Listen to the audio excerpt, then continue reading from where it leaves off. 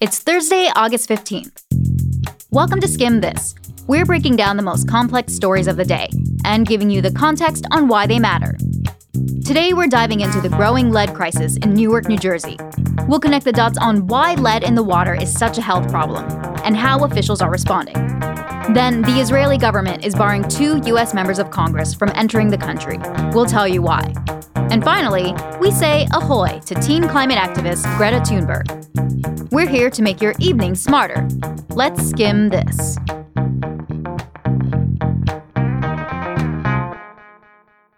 The most complicated story today is about lead in drinking water.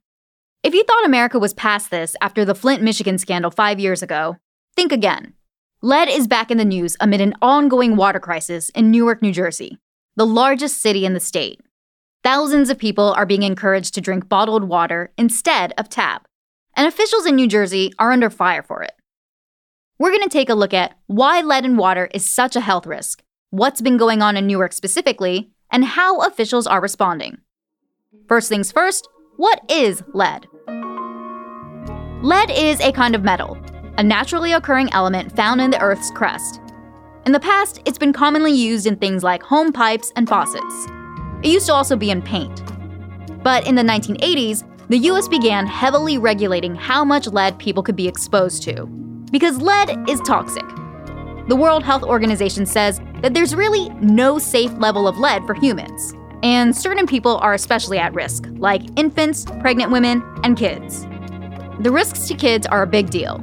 Lead exposure can lead to behavioral and learning problems, lower IQ, and slower growth. A 30-year study in New Zealand found that exposure to lead during childhood can damage cognitive function well into adulthood. So, how does lead become a health problem? One of the big ways people are exposed to lead is through drinking water. In 1986, Congress banned pipes that contained a significant amount of lead, but replacing them can take a long time, and it's expensive. In the meantime, though, some cities are putting a Band-Aid on the problem by pumping chemicals into the water supply. The idea is that they'll coat the pipes to prevent lead from getting into drinking water.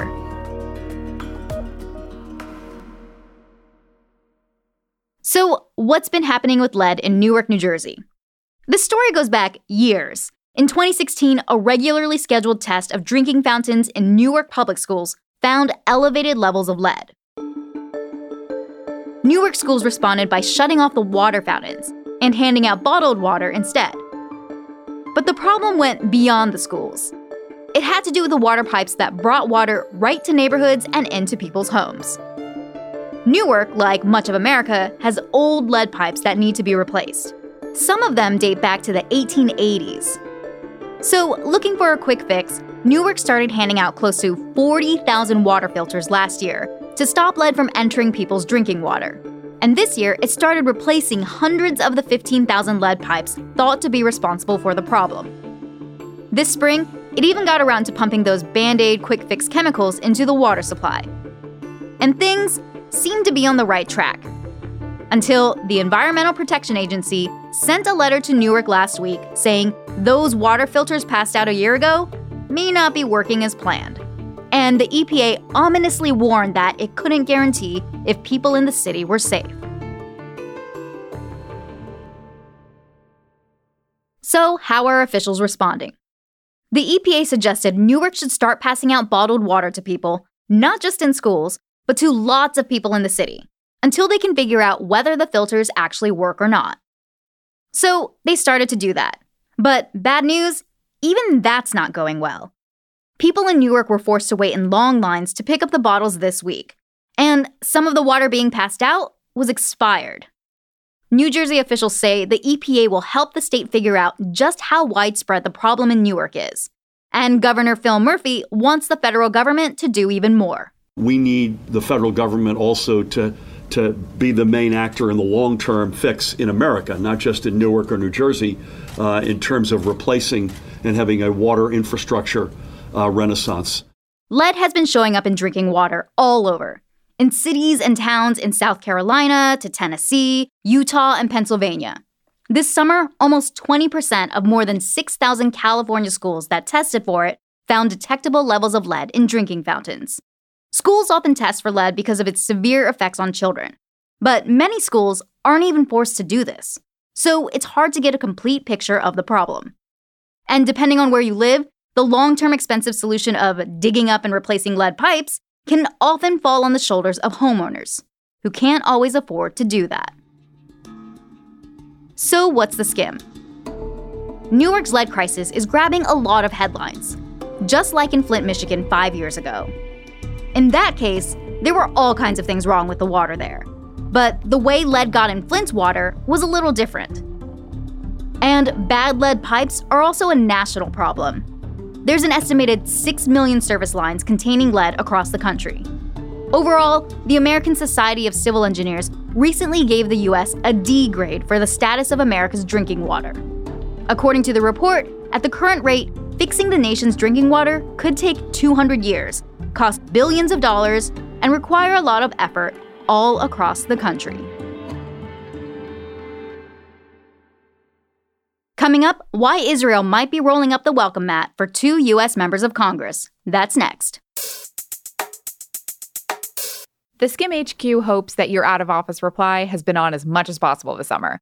But we hope that you're not only using that downtime to catch some sun. We want you to make the most of your downtime by using it to improve your financial health. Together with our friends at Fidelity, we've created guides that will help you say aloha to better money habits and ciao to bad money moves. Things like how to build your safety net, how to get better at budgeting, and the one-on-one on saving for a vacation. To get all that and much more, head on over to theskim.com/summer. That's theskim with 2 M's.com/summer. Today, Israel said it's banning 2 U.S. congresswomen from entering the country. So, let's back up. The 2 Democratic congresswomen are Representatives Rashida Tlaib from Michigan and Ilhan Omar from Minnesota. In the past, they both criticized Israel's policies toward Palestinians.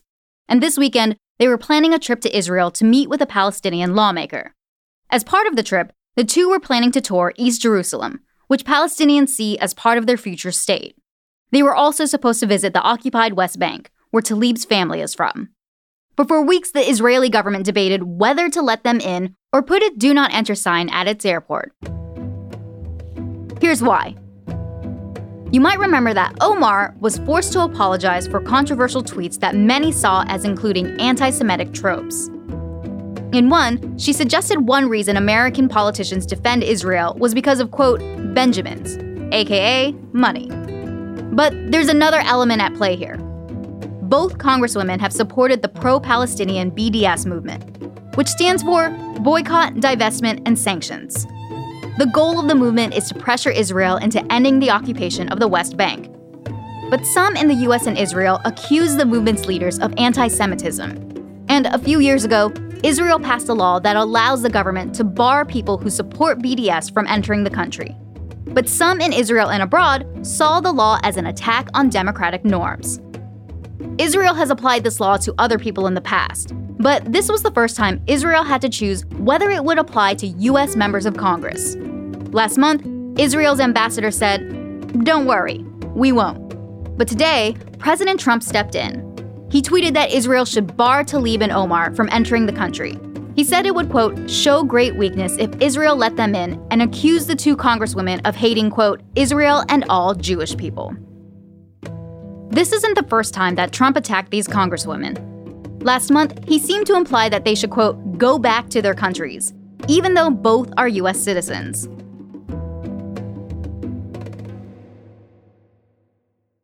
So today, Israel's Interior Ministry and the country's foreign minister said, decision made, that when the 2 members of Congress land in Israel on Sunday, they'll be barred from entering. Omar responded by calling the government's move an insult to democratic values, and comparing it to the Trump administration's travel ban against several Muslim-majority countries. So what does this mean for U.S.-Israel relations? The U.S. and Israel have long been allies, but if Israel goes through with this, it'll mark the first time it's barred representatives of the U.S. government from entering the country. It's also coming at a sensitive time for Israeli Prime Minister Benjamin Netanyahu. He's in the middle of an election campaign after his parliament dissolved back in May. Netanyahu enjoys close ties with President Trump, but also wants to continue the close relationship between Israel and members of the Democratic Party. And this move could threaten that.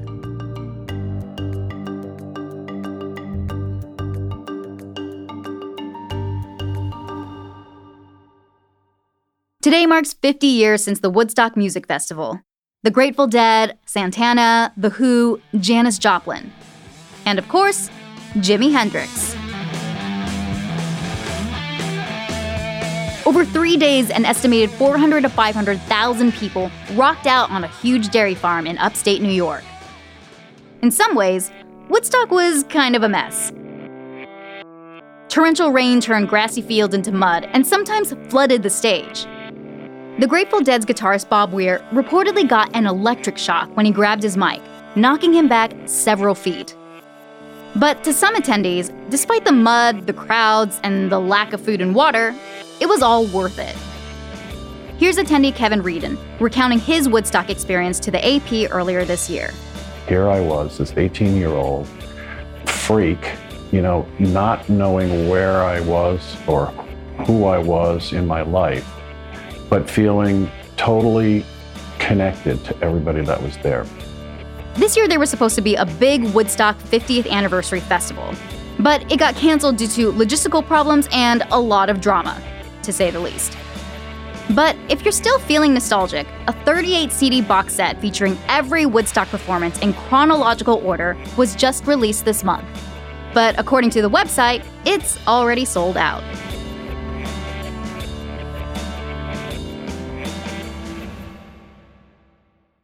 Before we go today, we've got a fun fact coming to you from somewhere in the Atlantic Ocean. More specifically, wherever 16-year-old climate activist Greta Thunberg is right now. She's on her way to join world leaders and speak at the United Nations Climate Action Summit in New York next month.